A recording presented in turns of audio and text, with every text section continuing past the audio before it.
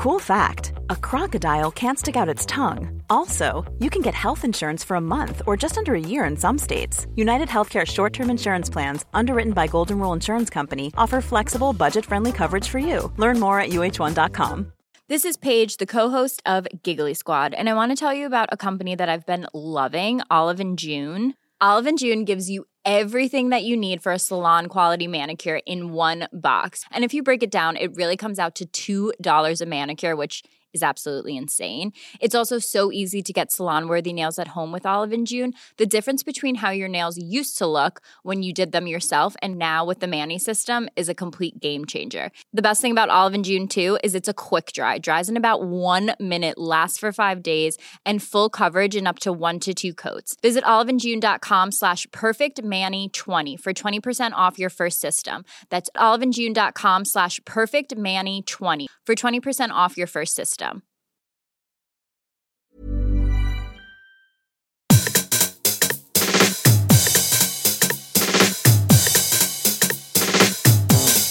Hello, this is Eat, Sleep, Work, Repeat. I'm Bruce Daisley. It's a podcast about making work better. Hope you're well. Man, what with domestic responsibilities and the pressures of real life and being subscribed to pretty much every PlayStation 5 stock update, I'm finding everything pretty intense at the moment. I think everyone can rest a little bit easier when their family and relatives get vaccinated. So that's top priority. My grandmother's been done and my mum and dad are coming soon. A couple of things for you. I'm not sure I've mentioned here, but I've done a new Audible original podcast, sort of audio book, and that's called No Office Required. It's free. In December, I spent a long time contacting a whole range of people, from the likes of the author of Solo, Rebecca Seal, through to futurists, psychologists, architects, you name it, to find out the most effective way to do remote working. Like I say, it's free if you're an Audible subscriber. I personally adore audiobooks. My Audible subscription, I think I said this like years and years ago, but my Audible subscription is one of my favourite things in the world. I'm currently re-listening to Humankind by Rutger Bregman and the Barack Obama audiobook, which strongly benefits from him narrating it. But if you are interested in getting going in audiobooks, in the show notes I've listed some of my favourite recent listens as inspiration. Secondly, I was on Stephen Bartlett's Diary of a CEO podcast. I've listened to a lot of his podcasts. He was the founder of the Social Chain Media Agency. He's gone on, he's sort of blockbuster star at the top of the podcast chart. I've met him a couple of times, actually, through various different things, and he invited me down. And so all of those things should have been me being aware and prepared. And it was only when I got to Old Street Tube that I remembered, oh, this is going to be a video interview. I had my full WFH garb on, sort of climate school strike T-shirt and Lululemon top, or what I miss. Anyway, there's been lovely feedback to that in the discussion, and we discussed why work culture isn't really feeling right at the moment, what any of us could do about it. Also, as I used to work at Twitter, we discuss Donald Trump being banned from the platform. Again, there's a link to that whole episode below. On with today's episode. So at the moment, I'm in the middle of writing a book on the myth of resilience. And what's the myth of resilience? The myth of resilience is that it's an individual strength that some of us have and some of us don't. And I've been immersed in really the most wonderful research. When you sit and you plan a book out, and if you've ever got an interest in doing a book, I've written everything I learned about writing a book in a PDF, and it's on my website. Or link into me if you want that. But anyway, as I wrote the plan for this book, the research for it has just been mind-boggling and extraordinary, sort of immersed in some incredible academic papers. But along the way, there's been people who I've been researching, and I've thought, oh, I'd love to chat to them. And secondly, I've thought, oh, this would make a good podcast. So today's guest is one of those people. It's Dr. Damien Scarf. He teaches at the University of Otago in New Zealand. I saw him do a short and really impactful TED Talk, which he's linked to in the show notes. Very much like Dr. Jill Bolte-Taylor's TED Talk. I don't know if you ever saw that wonderful lecture about her having a stroke. And Damien uses his psychology to diagnose what went wrong with him when he was studying. So he describes how he thought the way to get things done was to cut himself off from people. As he cut himself off from more and more people, he ended up feeling worse. And I think it sort of it had an injurious effect on his health. He says in his TED Talk, he says, it's our connections with those around us, the groups we belong to, that bolster our resilience. The number of groups we belong to not only bolsters our resilience, but is also protective against developing depression, can be curative of existing depression, and helps us prevent depression relapse. Even when you're old, groups are critical. The more groups we belong to, the slower our cognitive decline. And this is the fundamental thing that comes through in a whole load of the research I've been doing at the moment. But the more groups we're connected to, the more it enhances us. It's sort of sometimes termed social identity by the people who study it. I'll tell you what it reminded me of. I saw something by Shawn Mendes, incredibly talented Canadian pop star. What Shawn Mendes stands called? Mendes? Anyway, Shawn was talking about his relationship with Camila Cabello and what a beautiful couple they make. And he was talking just before Christmas. He said, I don't know if it was something that was a me thing or a men thing, but I think for 7 years I was on such a speedy path down one way with blinders on, and I wasn't keeping in touch with my family and friends. But when I landed with Camila, immediately she had her family around her more. She's all about family and friends, and it really made me think like I should call my mum. I felt a bit alone out there, and she changed that for me. So it really struck me that, because I think a lot of us find ourselves disconnecting from friends and family, or we find our social groups get smaller.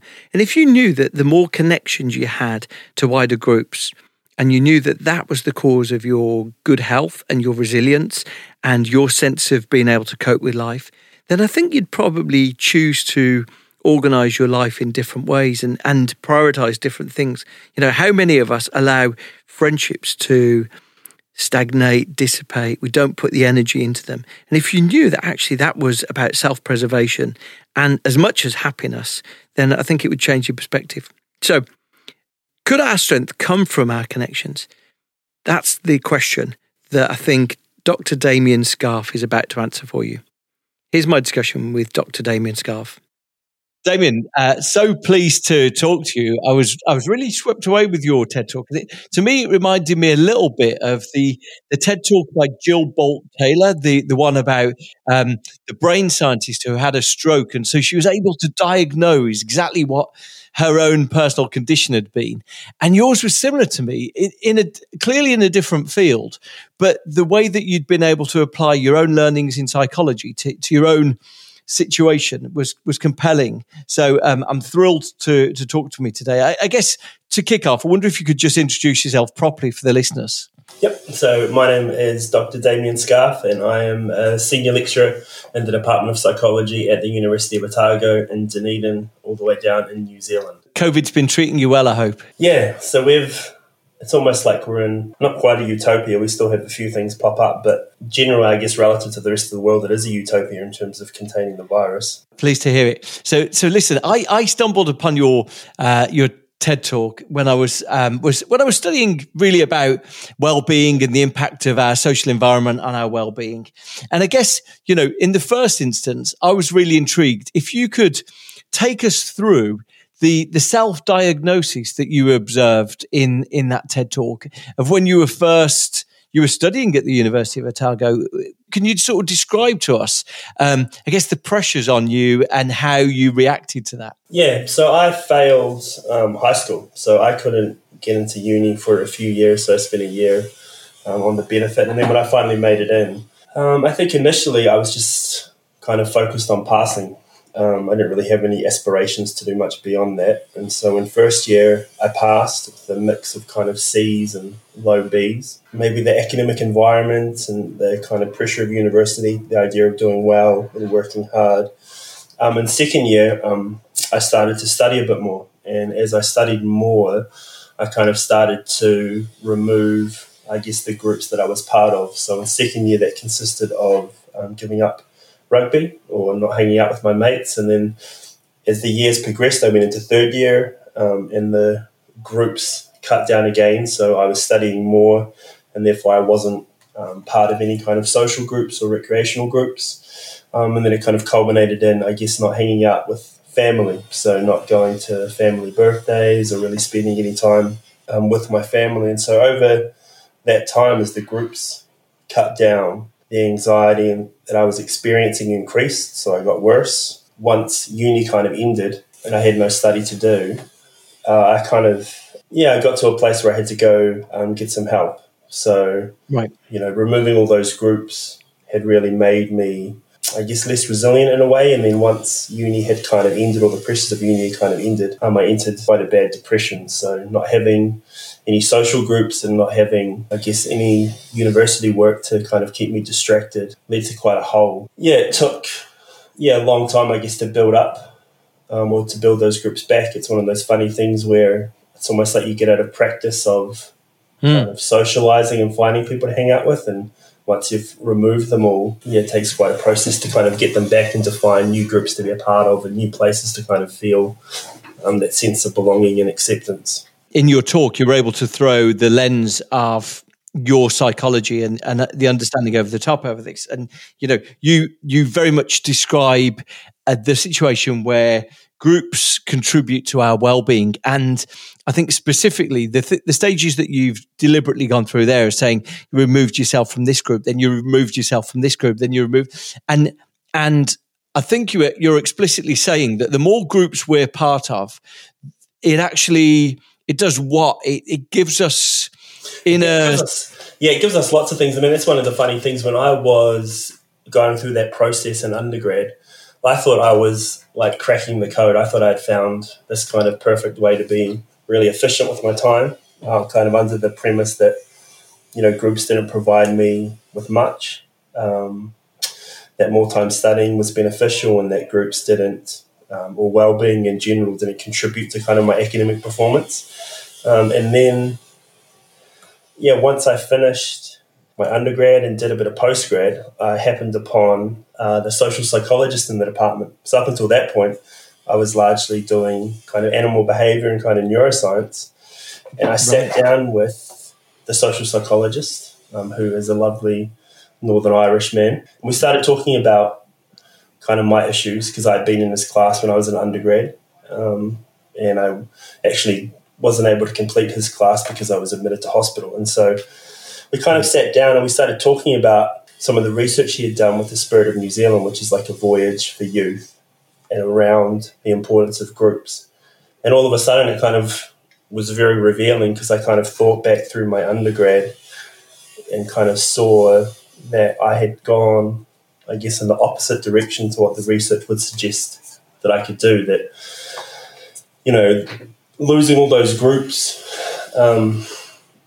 removes a lot of meaning. Groups provide us with a lot of meaning in terms of our roles and what we do and how we contribute and give to others. That kind of sense of acceptance that we get from groups, that sense of belonging. So the idea that we've got a place and a people that accept us for who we are and that allow us to express ourselves. And just those kind of two factors, I never really thought about groups, I guess, in that kind of way. Going through undergrad, I just thought about my time and how I could most efficiently use my time.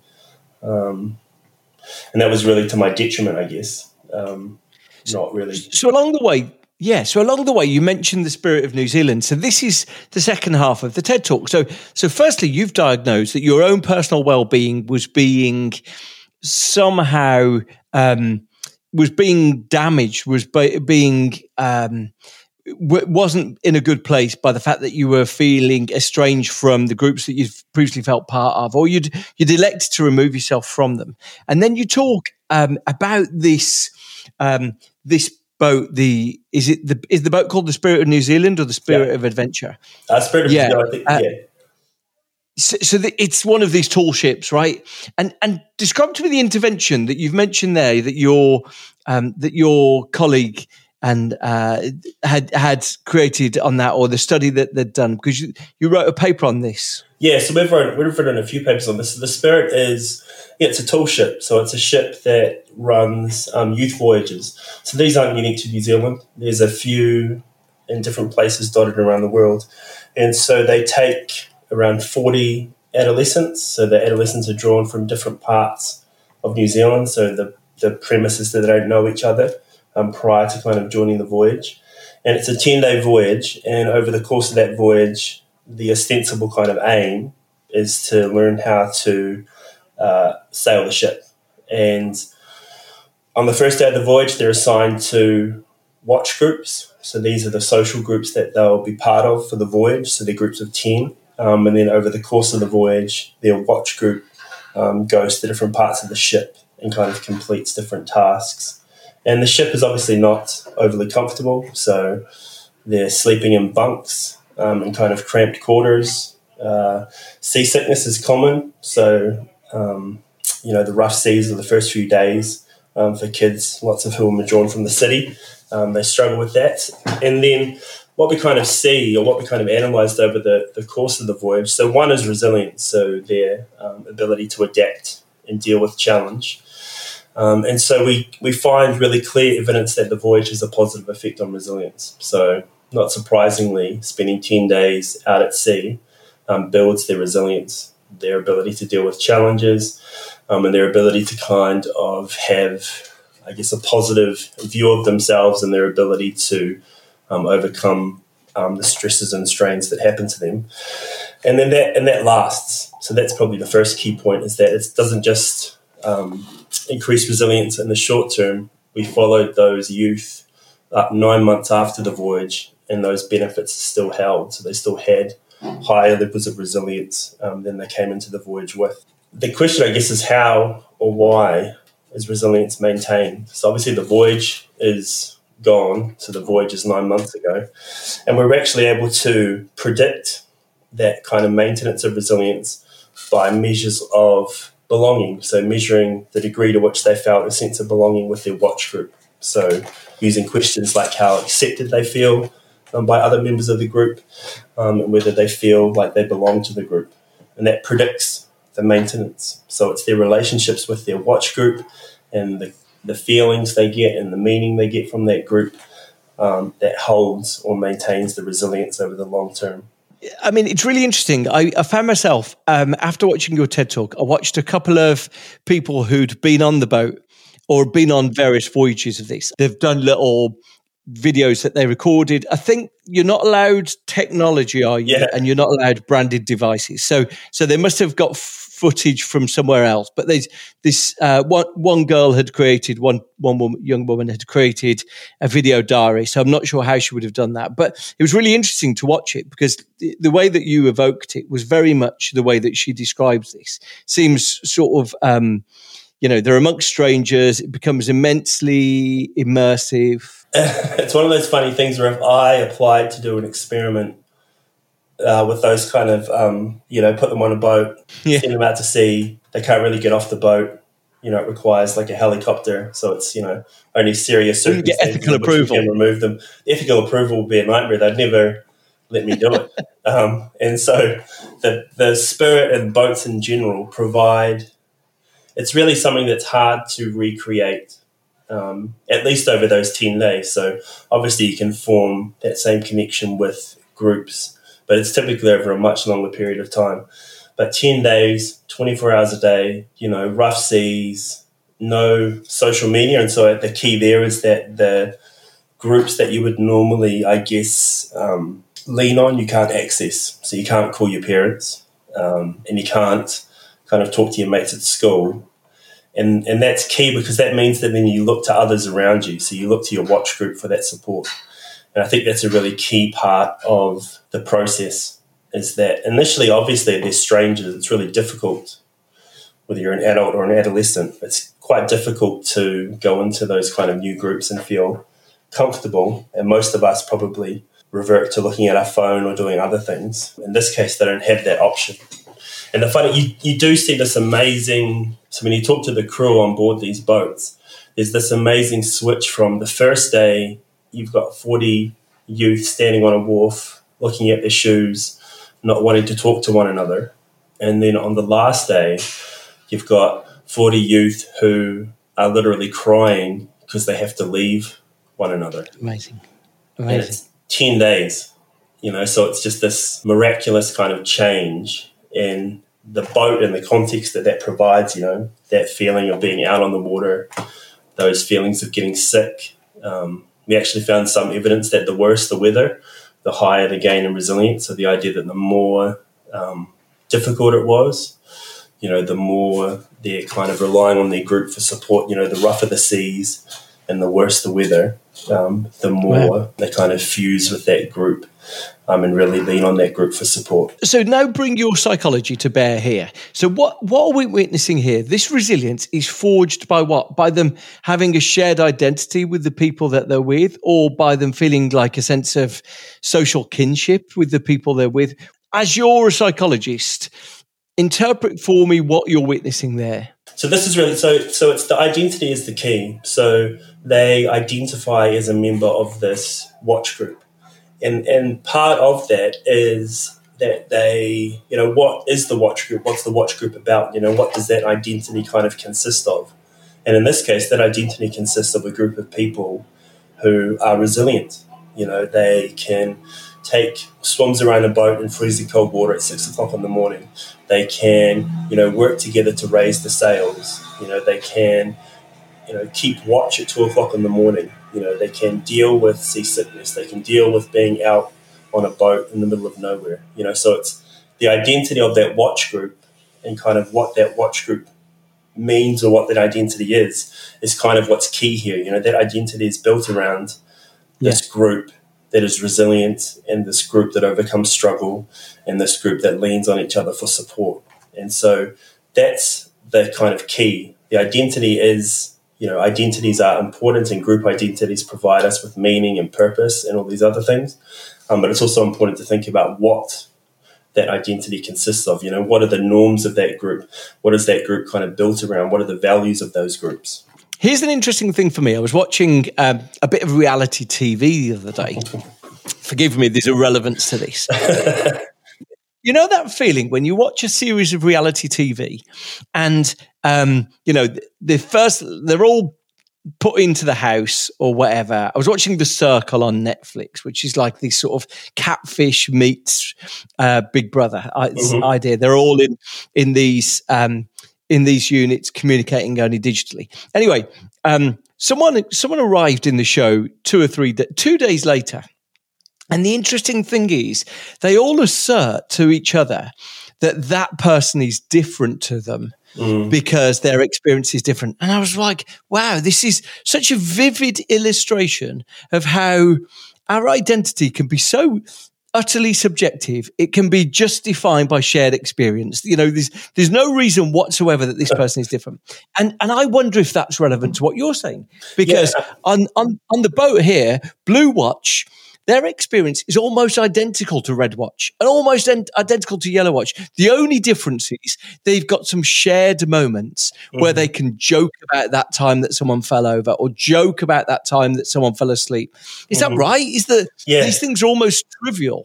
Yeah, I mean, that's where the social identity work, that's where it came out of. It came out of this, what they call the minimal group paradigm, which is, if you create groups around something that's, almost meaningless. So in the lab, we might bring people in and get them to view art and try and categorize different types of art. And then we'll put them in groups based on the type of art that they liked more. And so a completely arbitrary, not important characteristic to create the group.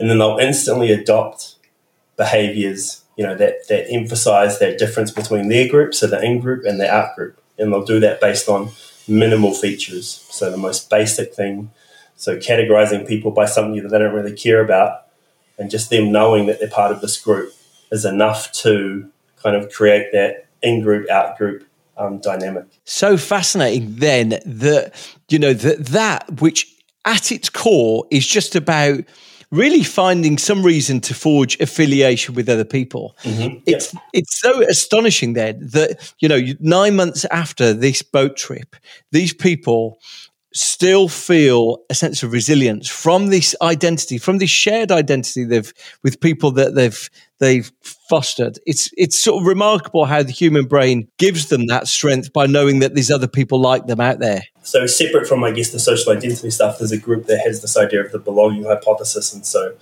this idea that our brains are wired to, find groups and identify or develop a sense of belonging with those groups. And I think it really does tap or show just how, I guess, innate that drive really is. That from very young, we really seek to find groups and seek to find others, I guess, that are like us. And we feel great comfort in knowing that there's others like us. That's what I guess a lot of the mental health campaigns are based on, is this idea of making people feel like they're not the only ones that have a certain trait. And it's amazing the level of comfort that provides people. And I guess the idea that people can feel that belonging, not just with people that they've met or groups that they've met, but also kind of at other levels. We might feel a sense of belonging with a group with people that we've never met, but there's some feature of that group, whether it be, I guess, a sports team or something else that we identify with, and it becomes, this really important part of who we are. So if you're then applying this now, so, outside of New Zealand, we're all in these wretched lockdown situations where the tribe that we used to feel part of has been, we've been separated from. Is there anything that we could learn? Firstly, are these groups as potent when they're done remotely? And secondly, is there anything that we could be learning from this sort of social identity work to make us stronger? Yeah, so the question of whether the groups are more potent is a really interesting one. It's hard to know. We've never directly compared, I guess, online groups, but I think it might come down to maybe kind of what the behaviour is like in that group. I could imagine that groups that are formed online, there's probably AA groups that are formed online or groups around addiction that are formed online. And I think when people are probably vulnerable in groups, it probably makes online groups potentially as beneficial when there's some sense of identity or some kind of shared purpose that might hold the same benefits. But it's pretty difficult to substitute that kind of physical proximity, the idea that when you think about groups, lots of the time we spend with groups, we're not necessarily directly communicating with each other. We're kind of more in like a shared space, and that kind of time is hard to replicate in an online world. With respect to whether we can learn something from things like lockdown, I think it really comes down to how it's framed. So in New Zealand, it was framed as New Zealand being a team, and the idea of that team is to try and prevent the spread of the virus. And I think that really taps, I guess, that kind of group or identity aspect, this idea that the lockdown has some kind of meaning to it, that it's not just individuals being isolated for no reason, that there's this higher purpose or this higher goal that we're all kind of sharing a sense of responsibility for, and it gives meaning to the lockdown, and it gives meaning to what we're doing, and it makes us feel like we're part of this group or this team that's trying to contain this virus. And I think the wording from leaders is critical. They kind of create that kind of narrative about whether the lockdown is just another lockdown where we all have to sit at home and it's pointless, or it doesn't feel like it serves a function. Or they can really present it as this kind of activity where, we're doing something to help each other and to help the country. So if anyone is sitting there now thinking, how can I make the people around me more resilient? One of the solutions seems to be to encourage connections, to find ways for people to not feel as alone. Is that right? I mean, the key, so there's lots of different measures of identity. So there's lots of different ways we can kind of ask people how much they identify with the group or belong to the group. And I think the key question, or the question that I think is the most important, and that kind of gives an indication as to what behaviour is the most important, is the question around acceptance. So whether the people around us accept us for who we are. So whether they accept us for the good and the bad, or perhaps parts of us that we hide from others. And I think that kind of unconditional acceptance is probably a key to building resilience and, self-esteem and another of other positive attributes in those around us, is that we need to give people a forum where they can be themselves and where there's no parts of themselves that they have to hide. And that's, I think, what people could work on it. That makes people vulnerable because it generally means that, those people see that they can express themselves and they won't be judged. I think that's kind of the key. Back with more of my discussion with Dr. Damien Scarf after this. Ready to pop the question? The jewelers at BlueNile.com have got sparkle down to a science with beautiful lab-grown diamonds worthy of your most brilliant moments. Their lab-grown diamonds are independently graded and guaranteed identical to natural diamonds, and they're ready to ship to your door. Go to BlueNile.com and use promo code LISTEN to get $50 off your purchase of $500 or more. That's code LISTEN at BlueNile.com for $50 off. BlueNile.com, code LISTEN. Hiring for your small business? If you're not looking for professionals on LinkedIn, you're looking in the wrong place. That's like looking for your car keys in a fish tank. LinkedIn helps you hire professionals you can't find anywhere else, even those who aren't actively searching for a new job but might be open to the perfect role. In a given month, over 70% of LinkedIn users don't even visit other leading job sites. So start looking in the right place. With LinkedIn, you can hire professionals like a professional. Post your free job on linkedin.com/people today.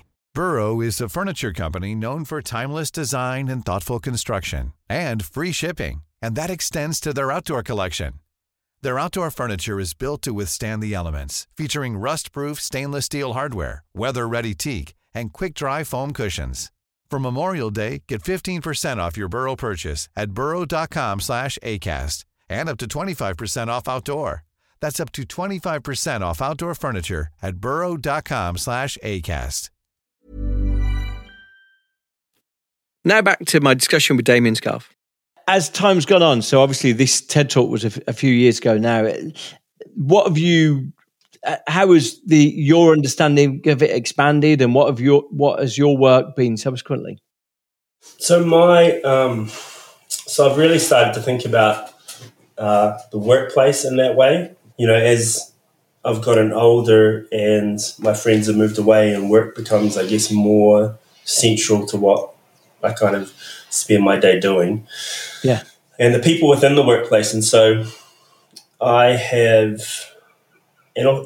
form really, really strong relationships with a couple of people in my workplace. And that, I think, has been really important to me, in that I spend a lot of time at work, and having people in that context that I have that kind of relationship with, really important. The other thing that I've started to understand is how difficult it is to find groups as you get a bit older. So when you're young, it's like they're everywhere.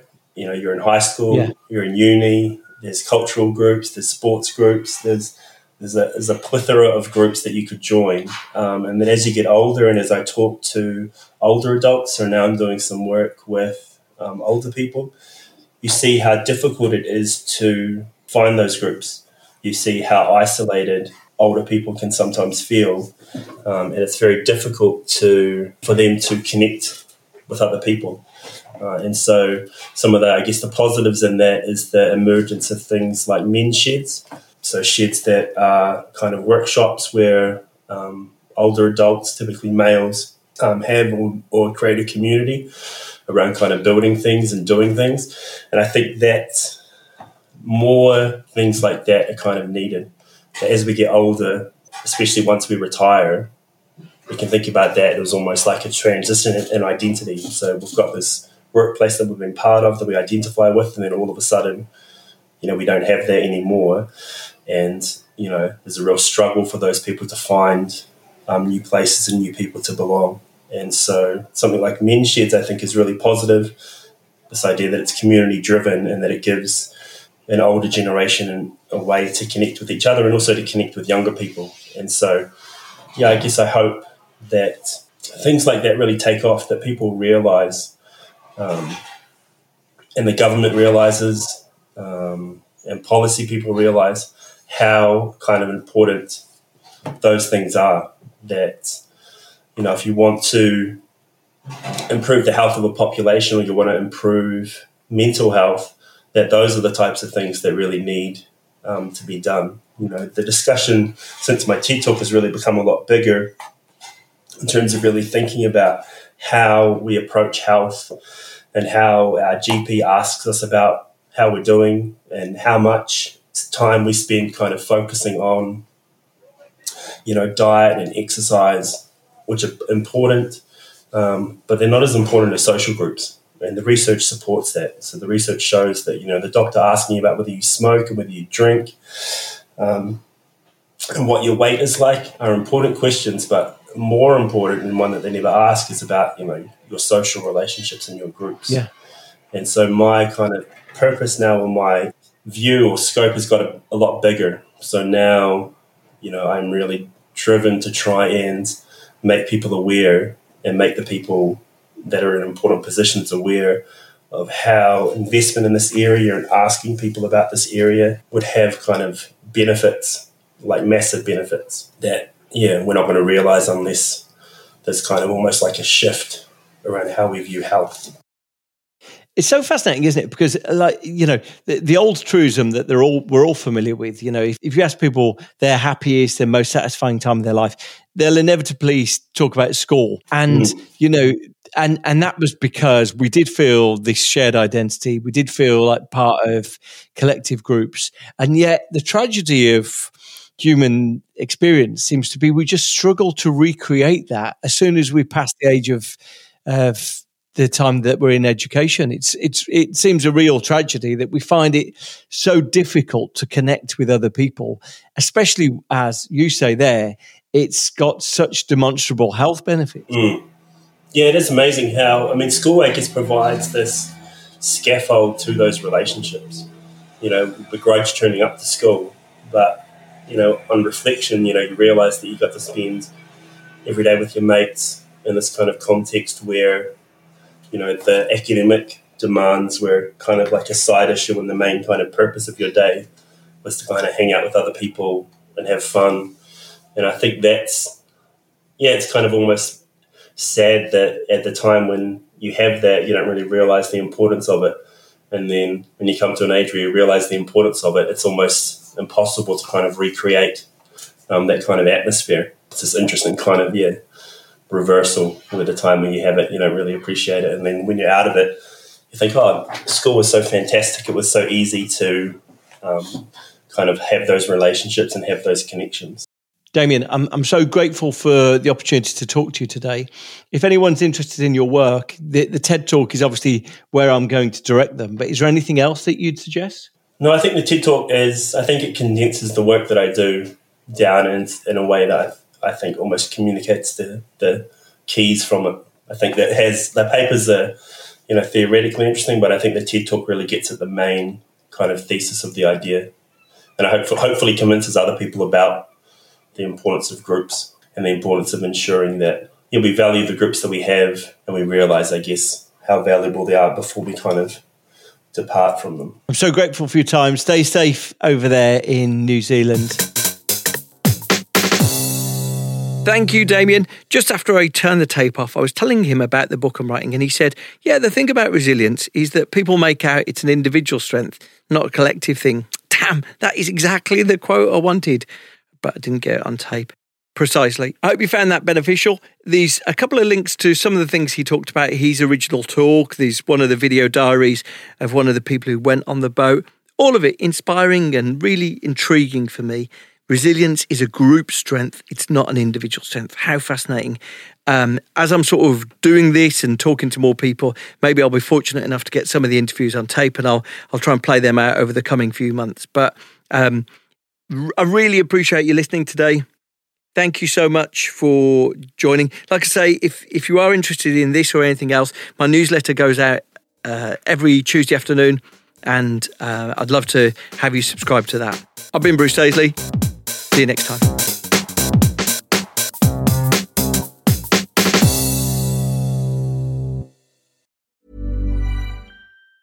Planning for your next trip? Elevate your travel style with Quince. Quince has all the jet-setting essentials you'll want for your next getaway, like European linen, premium luggage options, buttery soft Italian leather bags, and so much more. And is all priced at 50 to 80% less than similar brands. Plus, Quince only works with factories that use safe and ethical manufacturing practices.